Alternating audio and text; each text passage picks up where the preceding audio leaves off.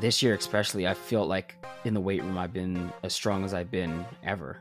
And as long as I can run the right way and use that force that I'm able to generate, then I'm going to be faster. Excellence is about standing, and excellence is a requirement for your dream to come true. Welcome to Unfiltered Athletes. I'm your host, Leo. In this podcast, we go behind the scenes with world-class athletes to reveal the untold stories of their journeys. From grueling training sessions to mental strategies to achieve greatness, get ready for a raw, unfiltered look at the world of sports. In this episode, I'm fortunate to get to talk to Aaron Brown. Aaron is a gold medalist at the 2022 Track and Field World Championship in the 4x100 meters. He brings us through the crucial moments of his career, how he got better as a sprinter and as a person, and how he overcome all the challenges and hurdles that he faced. The wisdom we can hear in his stories was acquired along the way, since that very first sprint quite early on. I remember when I signed up for track when I don't even know how old, maybe like 10, 8, 9, I don't know, something like that. Very young. They told me just run away to the end and don't stop running until you cross the line. And so I did that and I won. I said, cool. My dad told me that if I had won the race, he would buy me ice cream or something like that. So I was just like, okay. And I just ran. That's literally how I remember it. And I didn't think anything of it. I didn't care that I won. I didn't care that I beat people. I didn't care how fast I ran. I just wanted to get the ice cream. So very young. Cool. What's the moment in your youth when you kind of figured out that you had it in you and that you could become a pro and become one of the best? Man, it's just climbing the mountain and going step by step and just seeing that, if I stay dedicated, if I stay committed, then following one step after the other can take me very far and take me far places. So I knew that if I just listened to the people around me that had been there before me and were putting me in good positions, that something good would come out of it. And it really was just following the next step. I never had like this long vision of where I was going to be. I never planned to be an Olympic medalist and a world champion and, a 9-time pro at Nike. When I signed up for track, I was just literally just trying to win races. And then it was just like, hey, if you run a little bit faster, you can get a scholarship. And then it's like, hey, if you run a bit faster, you can get a pro contract. And then it's like, hey, if you run a bit faster, you can get a medal. And it's just like, keep chasing the next thing. And one step after the other just led me to where I'm at in this journey.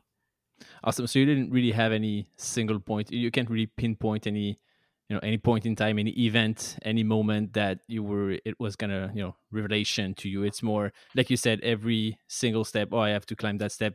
I'm 8 now. I want to be, the college or whatever, the high school champion, and then I'm the high school champion. So what's next? Now it's, getting into college and being the college champion. So it's really a step by step until you get to, I guess, where you're at now. And now your objective is being an Olympic champion next year and getting it, into Paris. Is that just your mindset and overall is not burning the steps, just, reaching the next one and then fighting to get to the next one?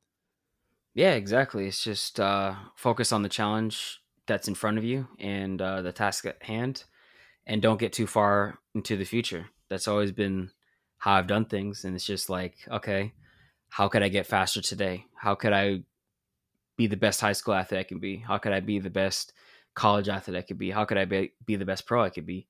And just facing the challenges that are ahead of me. It was just step by step. And then once you look up and you look back, you're like, damn, this is how far I came.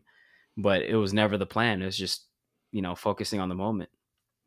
Awesome. And talking about challenges, so at the end, what you mentioned is probably every step came with, it's a set of challenges. What do you remember as being the first big, challenge that you had to overcome? Probably, I mean, you're 8, you're running for an ice cream, then you run for, an Olympic title. But what's in between after running for that ice cream? What's the first, memory as a young man that you had to overcome this if you wanted to get to the next step? So I did all kinds of sports back then. So track wasn't even like really a big deal for me back then.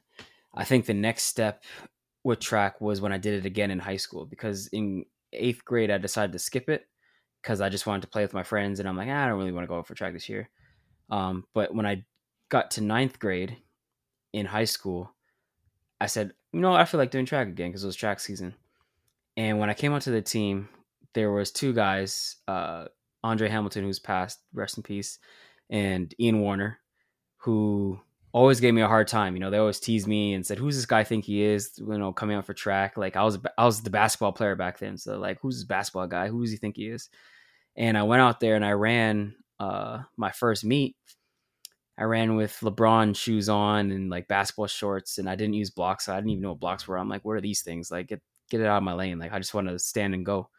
And I ran as fast as I could, and I won the race. And I'm like, oh, cool, I won.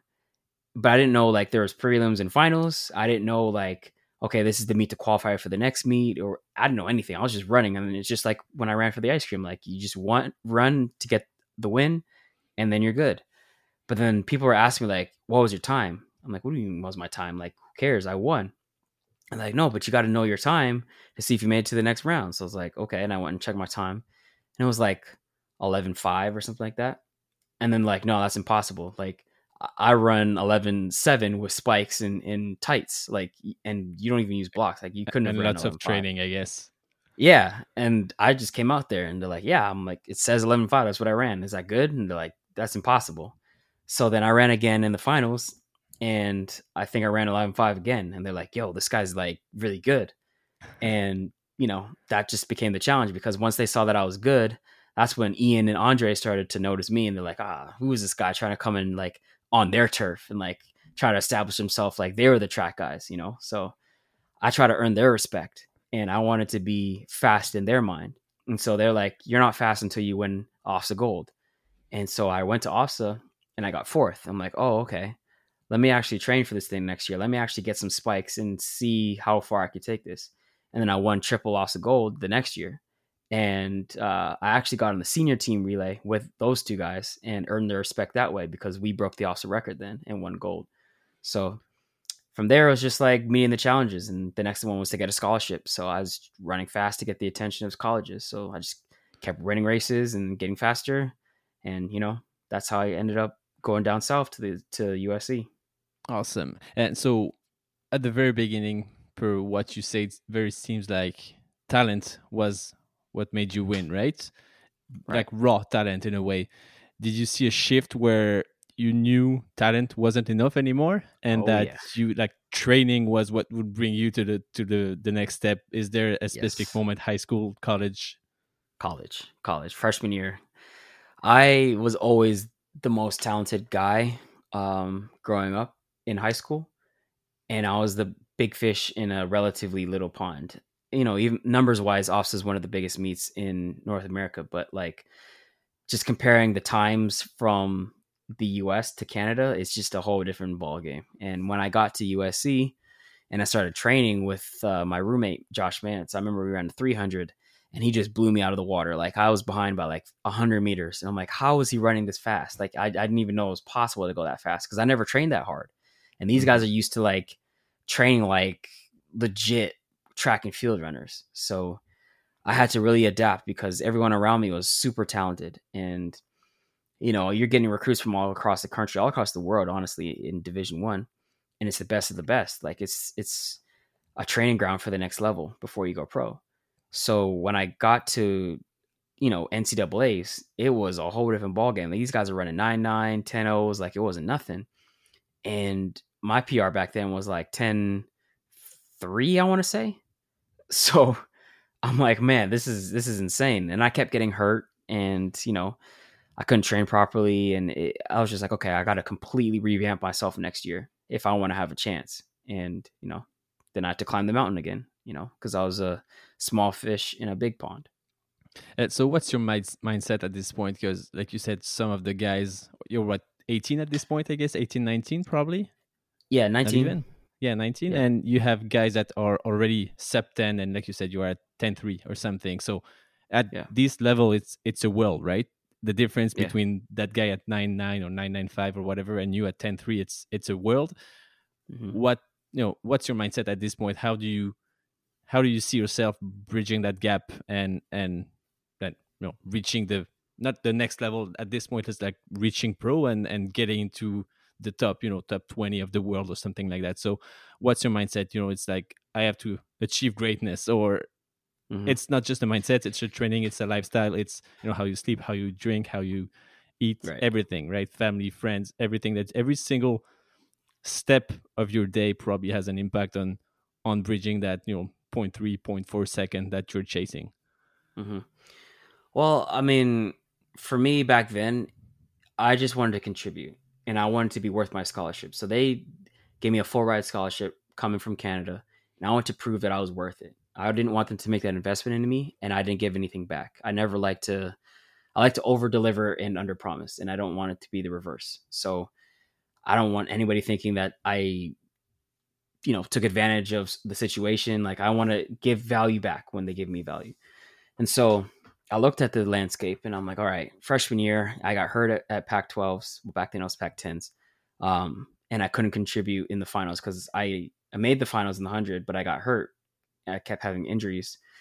And so I couldn't run in the finals and contribute points for us to help to help win the team title. And then at NCs, I made the NCAAs, but I didn't get to the finals where you score points. So I was an All American. So I said, all right, next year, I want to be able to contribute points to the team. And how do I do that? I got to stay healthy, not get hurt, and I have to run faster times. So I took my time down from 10.3. I actually ended up running 10.2 at the end of the year, but they were wind aided. So I opened up in my second year with a 10.2 PR. And that year, got my time down to 10.18 and 20.5. And sorry, 20.4. And I ran a wind aided 10.0. And so that put me on a different stratosphere. Like, now I was competitive. Now I knew I could at least have the potential to compete with some of these guys. And I got my first All American. I finished 7th in the 200 outdoors, and I won Pac 12s in the 100, and I was second in the 200. So I contributed points, which is my goal. And so then I saw that, okay, if I actually stay healthy, stay balanced with my academics and my athletics, and I just apply myself, I can be one of those guys that is worth their scholarship. I can contribute to the team, and I just wanted to be helpful. And so it was a huge difference between my first year and my second year, just based on my mentality and going into it like, okay, I'm not going to have this be who I am, not somebody on the sidelines, not making finals and hurt all the time. Like, that's not the athlete I am. And coming from OFSA, like, I was used to like being the guy on the team, and to be like, someone on the sidelines and like, what is this? Like, this is not who I am. Awesome. Yeah. So it makes me, I take two things out of it. Is, first of all, you have a crazy memory because you remember every single race, pretty much every single time that you had, and every single person that was racing against you. That's amazing. Mm-hmm. The second point is, yeah, you kind of, you have that grit inside, and you just know that if you can do it, you're just gonna make it happen in a way, right? Yeah. Yeah. Cool. So you turn pro. What's officially the difference that makes you a pro versus an amateur? I guess when you leave college, or when you get your first contract, or money out So of your sports. What really makes that's it that's the you? funny thing about track and field. There's no actual definition. Like, when you go pro in basketball, you're pro by being on a team, right? Like, Mm-hmm. being in a professional league. In track, it's kind of like loosey goosey. So you have some people who are still in college, but they compete at like the Olympics or at Worlds, but they go back to college and compete with them, or they might run a pro race here and there, but then go back to college. So it's kind of loose. My definition is just, do you make money? Like, is this your career? Mm-hmm. Like, or is this your hobby? So for me, it was my career because all I did was run track, and I turned professional when I first signed my contract with first my agent, and then when I got my Nike deal in 2014. So October 2014 is when I officially was a professional, because I no longer ran for USC. I ran for Nike. Okay. So that's a very interesting point, because I thought it would come a little later in the discussion, but it's the business side of track and your sports in general. It's, so you're pro, you have to live off of it, right? So you Right. have to make money. Do you you I guess you have your deal with Nike. Hmm. Um, you don't have a base salary, right? You're not in the industry. You're not working for someone and just having a paycheck every single week. You probably have prize money when you win a race or participate in like a huge race, Diamond League, Olympics, World Well, Championship, and stuff like that. I But I what's do have a base salary. okay? It's just So yeah, quarterly. explain that to me if you may. Yeah, so if you have a shoe contract, typically you get paid like Nike. I know pays quarterly. Okay. I think Adidas pays semi-annually. Um, but basically, you get well. There are some contracts that don't have a base salary. You literally just bonus. They're called bonus structured. Okay. So if you hit certain metrics, they'll pay you a certain amount. Like if you're in a certain time, or if you make a certain team or place a certain place in a meet, they'll give you a bonus. Mine has a base salary and bonuses on top. So Okay, yeah, so that's I get that's really your main source of income in a way. It's your partnership or your contract with Nike, but you don't have. I mean, you have an agent that you have, I guess, a relationship and a split between whatever money you make. You right, might have some prize money in different races, but that's really the overall structure of how you make a living with your sport. right, Awesome. yeah. Cool. Well, I just learned something very interesting. I know I had no clue about this. Um, yeah, so the second point, so you're a pro. I mean, you've been a pro for what, I guess 9 years. 10-ish years, 9 years now. um Yeah. what's your schedule like? How do you plan, I would say, a season? There are so many races across the world, lots in North America. Do you Yeah. plan, do you have a coach, do you have anyone who tells you where you should or have to go and which race you have to participate in? So every athlete is different. It depends on the caliber of athlete you are. So um I've been top 10 in the world for the past 5 seasons, so I kind of have more say in where I can go and what meets will accept me. But basically, you want to see what meets are out there and aim for the highest ones that pay the most, which is going to be your Diamond League races and Continental Tour races, outside of the championships and qualifiers and stuff like that. So there's a whole circuit of races around the world with the Diamond League and Continental Tour Gold that you can sign up for. So you basically have your agent contact the meets, or the meets will contact your agent and say, hey, we want so and so to run our meet. Sometimes you get an appearance fee to show up. Sometimes it's like, hey, we got a lane for you, and you show up and run and race for Diamond League points, get enough points to qualify for the Diamond League final, which is the top 8 who have the 8 most points, and then you compete for a bigger prize in the Diamond League final. So outside of like the Olympics and World Championships, that's mainly what I do, is just run around the world. There's meets literally across the whole world, and I travel and race for prize money. Awesome. So how many, let's say, how many races or how many days of race? Because when you go to a Diamond League event, you might run the 100 and 200 meters, for example. But let's say how many days of race per year on average? I mean, last year I kind of raced a little bit less than the year before. The year before I probably ran about like 30 races. Last year I cut it down maybe to like 20. So, and that's including like, national championships, the world championships, stuff like that, local meets. Um, so, some athletes race even less than that. Some race maybe like 10 times a year. It really depends on who you are. Some athletes don't need to race a lot because they get into shape really fast and they have big contracts, so they don't need to race for money. Other people like to race like 50 times because they like to race themselves into shape and get as much money as they can from prize money because they don't have a contract or it's very little. Or they just like to race. Awesome. But So everyone's it's different. interesting because on one of the videos that I watch of you, you said that you're a very analytical guy. So if we analyze the numbers behind that, it means on an average year, let's say 200, 20 races. Sorry, so average, assuming they are 200 meters, it's 20 seconds each. So that's 400 seconds of race on a 365-day year. How many hours of training go behind those 400 seconds of race, and what's the ratio of 1 second of race equals x minutes of hours, or sorry, hours of training? Did you ever think of it and the craziness Uh, behind it?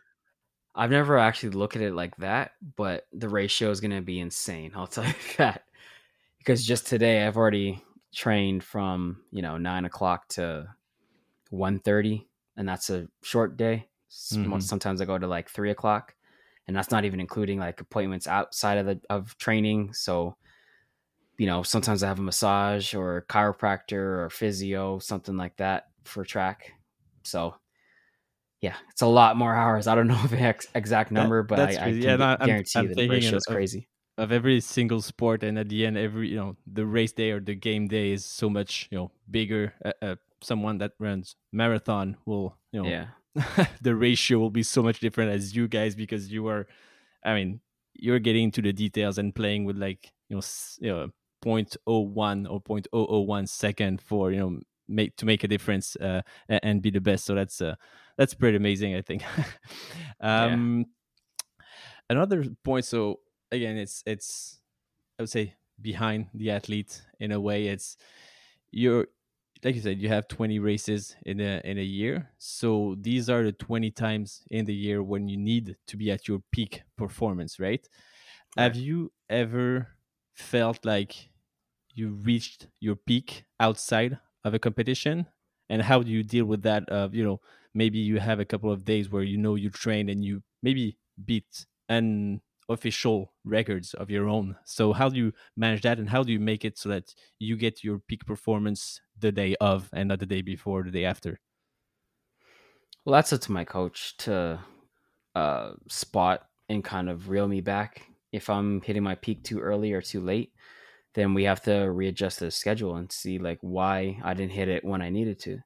And that has happened where I honestly last year I felt like my peak came at the end of the season and I wanted to keep running, but I'm like, you know what, let me just shut it down and get ready for next year because that's more important. But I really feel like it just took me a while to really, really hit my stride. And sometimes that's just a matter of tweaking our training program. And that's something that's on my coach to do. And I trust him to do that. And I kind of just follow the plan. I don't want to, be second guessing him and worrying about that because if you're running with doubts and thinking like, oh, maybe I'm not peaked right now, or I'm not ready, or I'm too ready right now and I'm not going to be ready later, that's when you get in your own head and you stop running as fast because you need to be focused when you're out there on the line. Okay, so you really have your coaches that know you so well that they know in a way your cycles, and Mm-hmm. when is a good time, and they might refuse a race, or push back or cancel an event that Yep, you were supposed to go to because they feel like you're in like the low part of your cycle, for example, or cycle, exactly. I don't know, or period, or whatever the name is.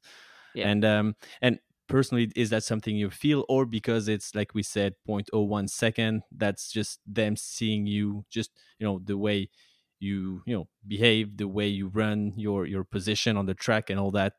How can they pinpoint that? Or is it just a matter of, oh, hey, you ran X today, so we know that it's just below your standards, so it's not a good time? Yeah, I think it's just a matter of looking at the clock, measuring my practice stats, seeing my race stats, and judging my fitness level based on how I'm handling the workouts. If I'm hitting certain metrics, then he knows exactly where I should be and how to gauge off that. And if however far I'm off from that, he has to make adjustments based on that. Okay. And at which moment in a race, is it you, your coach, and your whole team? At what point does it become just you and your body and your mind on the track? Is there a moment personally where you kind of switch, your brain just flips and focuses on something, and it's just you and yourself on the Yeah. track? Yeah. When I go into the call room, that's usually what happens is after I leave the warm up area and go into the call room where, they give us our bib and we check in and all that stuff. And they give us our lane assignments and bibs and lane numbers and all that stuff. We're isolated from the rest of the warm up area. That's when I leave my coach and he gives me last words of encouragement before I go in. Leave my teammates unless they're in the race too, and then it's all about me. It's all about me going out there and executing and showcasing what I can do and what I've been training to do. But after that, nothing's in anybody else's hands. I have to take over. And what goes through your mind at this point? Is it complete blackness, or do you have whatever a song, or do you think of your family? I saw you a couple times before a race, showing on the showing on your below your jersey like a family picture, Mhm. which usually athletes are more look focused, look serious, and you seem to have that. The outside world still gets to you in a way because you still think of your family. Yeah, Mhm. what's kind of your personal mindset? What's in your mind, or is there anything, or is there just nothing and it's just quiet because you're in the zone? Um, I mean, I'm really in the zone, so like if we're on camera and we have like to do an intro, then like momentarily I'll think of something I want to do that kind of represents where my head is at. But after that, I lock back in and get into my zone, and I'm really just thinking about execution and repeating in my head over and over and over and over what I have to do, what I've been trying to do, and just try to block out everything else around me, all the outside noise, the environment, what my competitors are doing. I'm just trying to laser focus down on, okay, what do I have to do? What do I have to do? Repeat it over and over and over, so that when the gun goes off, I don't have to think. I just do, because I've been telling myself over and over and over, and it's kind of like stuck in my head.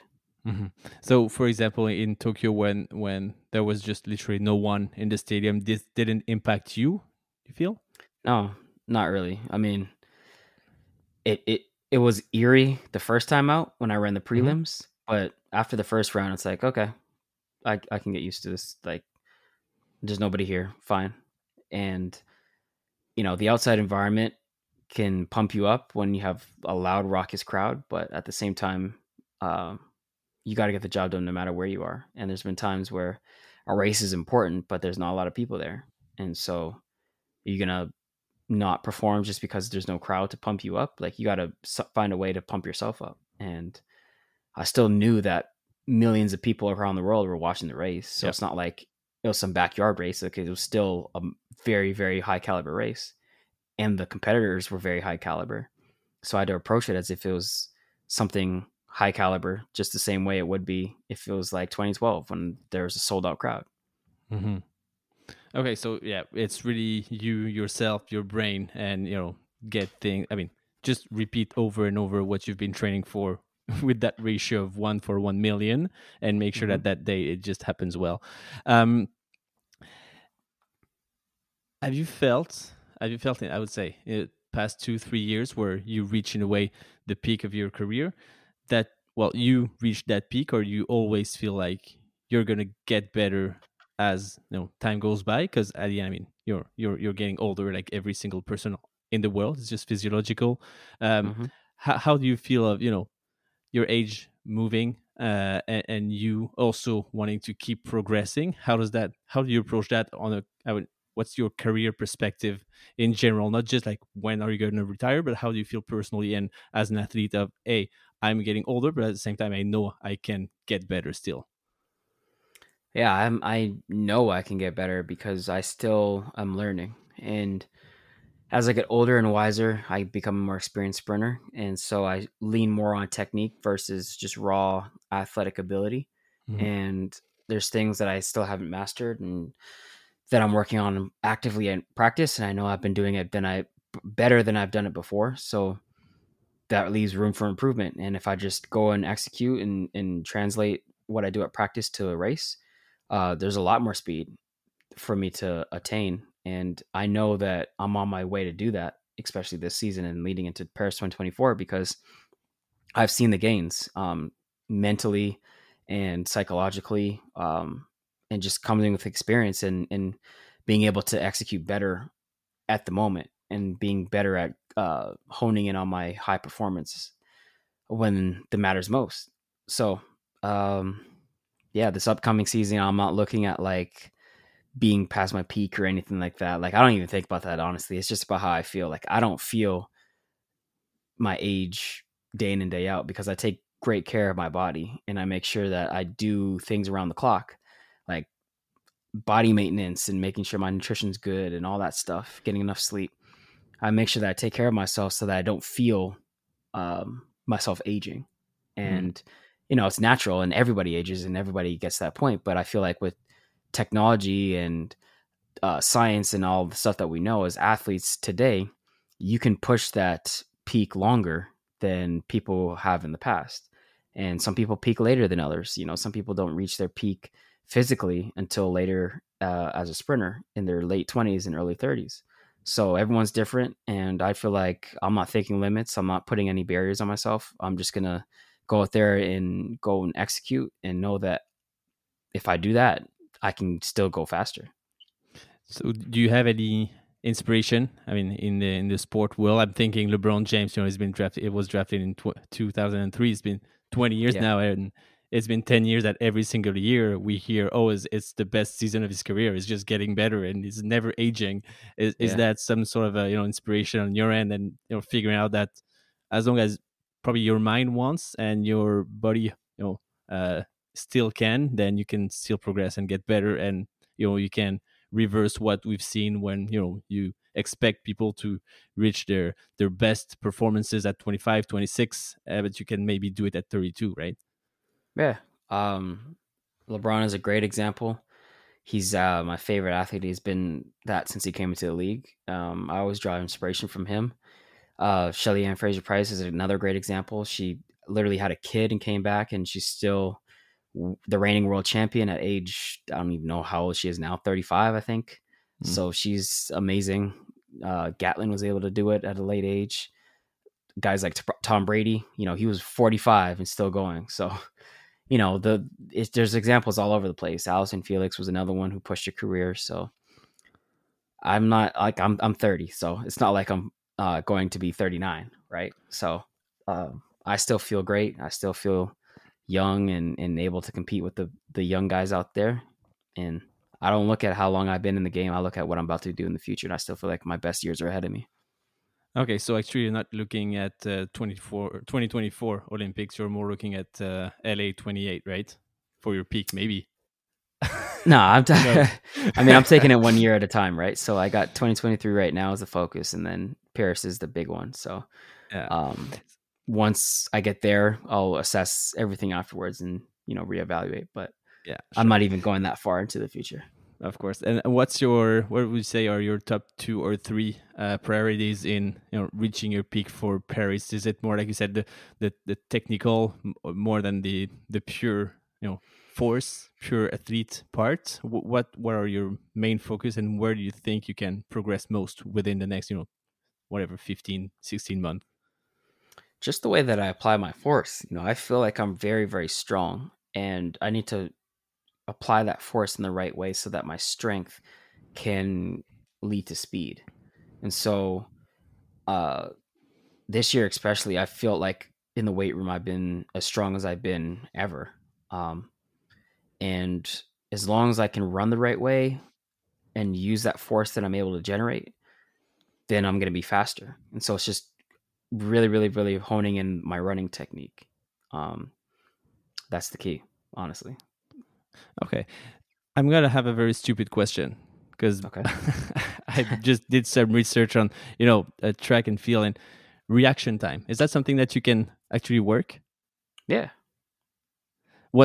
How do you train that? Because I guess there's a random, delta between the set and the go time, right? How does that work exactly? And how do you train for that? Because at the end of the day, it's again a 0.01 second, but that can make the whole difference.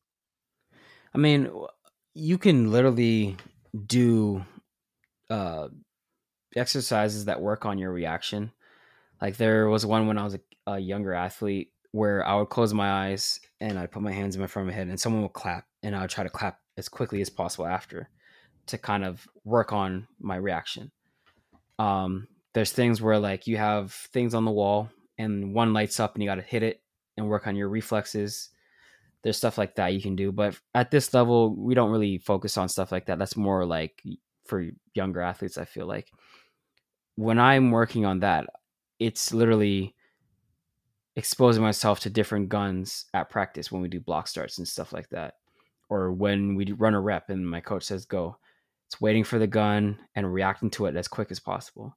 And so when I'm doing that day in and day out, I'm getting those mental reps in. And eventually, you just set up little challenges for yourself when you're doing workouts. So maybe coach might not even realize that I'm working on my reaction, but like I'm listening for his voice. So when he says go, I'm trying to react as quick as possible to kind of simulate a race. And that's how you can work on it, even when that's not the focus of the training day. Mm-hmm. Okay, that's very interesting. That was my stupid question of the That wasn't discussion, that which stupid. it's not that stupid, but it is just a little bit. Um, yeah, looking back, I would say on your professional career and also when you were in college, what would you say is your in a way biggest regret, or what you could have done slightly differently that would have made a huge difference, or would have different story would have made you save some time on your progression? Uh, I mean, I feel like I'm the athlete I am today because of the mistakes and things that I've Hmm. gone through. So I don't necessarily regret anything. Of course, there's always things we could work on to get better, but who says there wouldn't be more mistakes that happen even if you corrected those ones, you know? Hmm. But if I could have saved time, it would be to trust in myself. Basically, that when you step on the line and you run as an athlete and you're competing, sometimes you can take it too seriously and think about like all the consequences and what would happen if things go wrong. And that was something that I would get in my own head with. And so there'd be races that are really big that I didn't seize the opportunity because I'm focused on the wrong thing. And I'm a big believer in manifestation. So if you're going to the line and you're thinking about things you should avoid doing and things that you don't want to happen, that's where your energy Gonna is happen. going. It's going into the Mhm. things that you don't want to happen, and that's going to bring it out. But if you change your mindset and think about all the things that you want to happen, then you start to perform better because you're manifesting what you actually want to happen and not trying to avoid something. So if you think, if you're driving and you think, don't swerve, don't swerve, don't swerve, like stay straight, don't swerve, don't swerve, subconsciously you're thinking swerve, swerve, Mhm. swerve, because that's what you keep hearing in your head. But if you just think, just keep running, keep going, keep driving, relax, you're good, then you're just going to stay good. You're going to stay straight driving forward. And it's the same thing in a race where if you're thinking like, if I don't win this race, I'm going to get cut. I'm going to lose my sponsorship, or I'm going to, get made fun of on the internet, and, I'm not going to make it to the next round, and yada, yada, yada. And you're thinking about all the bad things that could happen. You're missing the opportunity of focusing on what's at stake and what you can achieve. And so earlier on, I would always repeat bad things that I want to avoid. But I made that shift where I started thinking about things that can go right and the opportunities ahead of me. And that helped my performance, especially in big races. So if I could tell my younger self that, like, stop thinking about the bad stuff, think about what can go right, then I think I would have made a shift a lot earlier. Okay, so it might be that wisdom, I guess, peace of mind that will help you also in the next couple of years, because you seem so aware of yourself, what you can and way cannot do, that it can also be a difference maker in your in your next in the next few years, and getting into the Olympics, because you seem like you're going to be just running. Yeah, your mind is seems relaxed because you know who you are, because wisdom comes at some point, so that's probably also what can make a difference on the track, I guess. Hmm. Yeah, That's awesome. absolutely. um on the, I would say, more personal side, you run, that's your job, that's what gives you money at the end of the month. What do you hope you will uh, your legacy will be, in a way? What do you hope you can convey to younger athletes and just people in general? This podcast is not just for athletes, but people in their professional careers, people at school. What is it that you hope you can communicate to those people? And you've been pretty active on social media and all that, and I guess there's a reason behind that. It's somehow you probably want to give back to the people that also helped you grow and Hmm. become the person you are now. Yeah, I'm really big on mental resilience, and no matter what obstacle you face, you can overcome it, and you can turn your career around. You can reach really high heights if you just stay the course. And instilling a level of discipline is really key, and that's what separates, I think, athletes who are good and athletes who are exceptional. Because if you don't have discipline to stick it out when times are hard, when you don't want to work hard and things are going wrong and it sucks, then you're never going to see how far you can take something. And so my legacy, I just want people to understand that. And throughout my career, I've had a lot of ups and downs. And the more you go through it, the more you understand that if you just stay the course, it will right itself. And you might miss an opportunity, you can gain the next one. And so my career has always been about finding the next opportunity and focusing on the next thing. And so if I miss one, I get back up and I learn, I reflect and correct it. And then that's just how you become the best athlete you can be. It's just being able to get yourself back up. And after you get knocked down every time, just say, like, I didn't get it that time, but the next time I'll be good. And a lot of people will make excuses for why they didn't get it done. Nobody wants to hear excuses at the end of the day. Everybody has excuses, and everybody has reasons why something's hard. And you might think that your excuses are so much more impactful than someone else's. But at the end of the day, if you just say, all right, I just didn't get it done, own it, have humility, say that I wasn't good enough on the day, and stop trying to protect your ego and protect your pride, really understand why you didn't get it done, self-reflect, and then make the corrections. You're going to go so much further than if you just try to protect yourself by saying, oh, it's this reason why I didn't get it done. It's that fault. It's not my fault.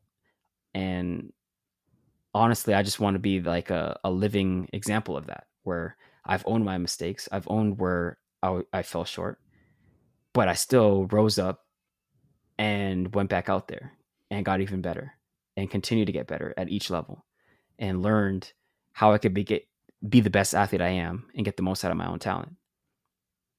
That's pretty powerful, because I think everything you said is not about sport at the end of the day. Well, it's, yes, running faster and faster and being the best, but it can apply, and I can relate to that, whether it's business, whether it's personal life, whether it's school and all that. That just do it anyway. I guess Nike is a great example of that. Is their motto, but just get it done and you'll fail. Your first race, sorry, was run for an ice cream. You just did it and you won, but the next time it's like, just be in that race. Yeah, okay, I'll do it. Just try it, and then you'll fail. And at some point, you ended up and you were, the fifth or the sixth guy, and then you had to work hard to get to the next level. So it's just getting it done, making a mistake, or just failing completely, miserably, but learning from that and getting better. Because the excuse of I can't do it or I failed because whatever happened is not really something that will make you move forward and get better. So that's nice words of wisdom. Cool. So I won't. It's 10:45 p.m. So that shows also your grit. You accepting to chat with me so late after a day of practice, which you said wasn't such a big day, but still many hours of workout. A couple of more, I would say, light and personal question. I saw you a couple times with the Paris Saint-Germain soccer jersey. Is there a reason why? Because I'm French, so it caught my eye. I just like the way it looked. You didn't know it was soccer? I mean, I know a little bit, but I'm not an expert. I just I really like the way the logo looked, and I'm a fan of good teams, and I know that they have Mbappe and they have Neymar, so I was like, okay, this is a good team to use on FIFA. Okay. Yeah. Okay, so I don't know if you followed the news recently, but they just lost in the Champions League a couple of days ago, and it made quite a lot of noise because they failed again. So, but anyway, that video was older than that game, so that's fine. What sports do you enjoy? You mentioned basketball. There was a lot of videos about that on your different social media. Any other sport? Any other place, any sport you like to play, or just watching with friends or attending games? Basketball is a big one. I mean, like I said, I like LeBron James. He's always been an athlete I like watching. Steph Curry as well. football is another huge one, especially college football like USC. When we're finally good again, so that's exciting, and I'm looking forward to next season. But yeah, football and basketball would be the biggest ones. Obviously, I like to watch track. I love my sport, and I want to see it be the best sport it can be. So I'm very invested in seeing its growth and how it does over the years. But anything that's really entertaining, I'll check out. So like when the World Cup's on, like I'll turn it on and see what's going on, or like the Olympics, I'll check out other sports and see like who's the best in the world at whatever sport. Hmm. That's always exciting. So I just like good entertainment. Awesome. Which team in the NBA? Who will win I this year? am So I'm a LeBron fan, so I really just follow where LA. he goes. So the Lakers right now, and of course the home team. I'm a Raptors fan as well. So Lakers and whatever team LeBron's on. Okay, Sorry, so let's Raptors and call whatever the team LeBron's on. yeah let's Yeah, call the Raptors for this year, even if the odds are yeah, are pretty yeah. special. Um, how many are there shoe racks behind you? Are they shoe racks? They're individual shoe cases. Okay, how many shoes do you have? Oh, I don't know. Pair Too of many to shoes. count. Okay, too many accounts. Yeah. Um, okay, so let's say because it's 45 minutes. I think it's time to go sleep, rest, and go back for another day of training. Last two Mhm. questions. If I were to interview two other athletes that you may know of, girls slash guys, athletes or in track or not track, who do you think they should be? People that you might know and introduce me to. Um,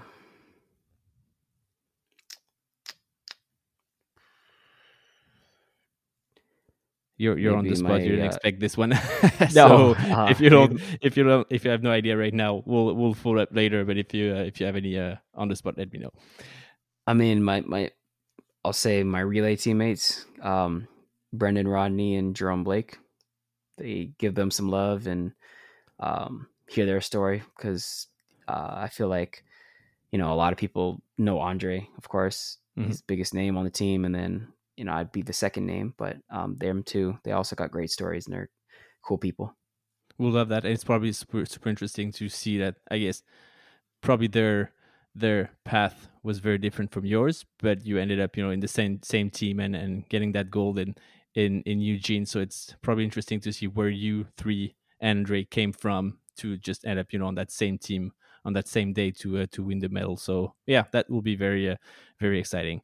Yeah. The last one is I'm building in my cottage a wall of fame with the athletes that I interview. So do you by any chance in any drawer or something have a jersey that you could sign and send to me so I can keep growing my wall of fame? Is that something you might have? Yeah. Where do you live again? In Montreal, Canada. Montreal? Yeah. I'll organize the shipping and the fees and Oh all yeah, that. yeah, yeah. Yeah, Yeah, that's fine. we'll coordinate afterwards. But yeah, any jersey, Canada, USC, whatever, quick signature, and Sure. I'll put you on my wall of fame. Cool. Yeah, I can do that. Awesome. Thank you so much for your time. What can we wish you for the next, let's say, 24 months? Like I said, two big events, Budapest 2023 and Paris 2024. Those are the biggest ones.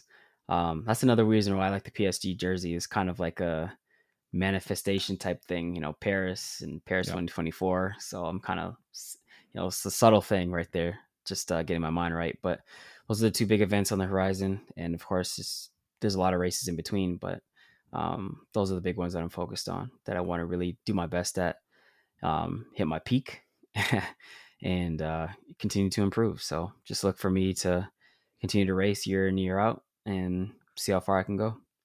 Awesome. So we wish you only but the best. Aaron, where can you follow you on social media, Instagram, TikTok? Yeah. Instagram, Twitter, and TikTok is at Kingsley SC. Gets KING, S is in Sam, LEY, S is in Sam, C is in Charlie. Kingsley SC. On YouTube, it's Aaron Kingsley Brown, which is just my full name. Um, Facebook, same thing, Aaron Kingsley Brown. So any of those platforms, I'm most active on YouTube and Instagram, but I'm getting my TikTok up. So follow me on those three. You'll see some good stuff.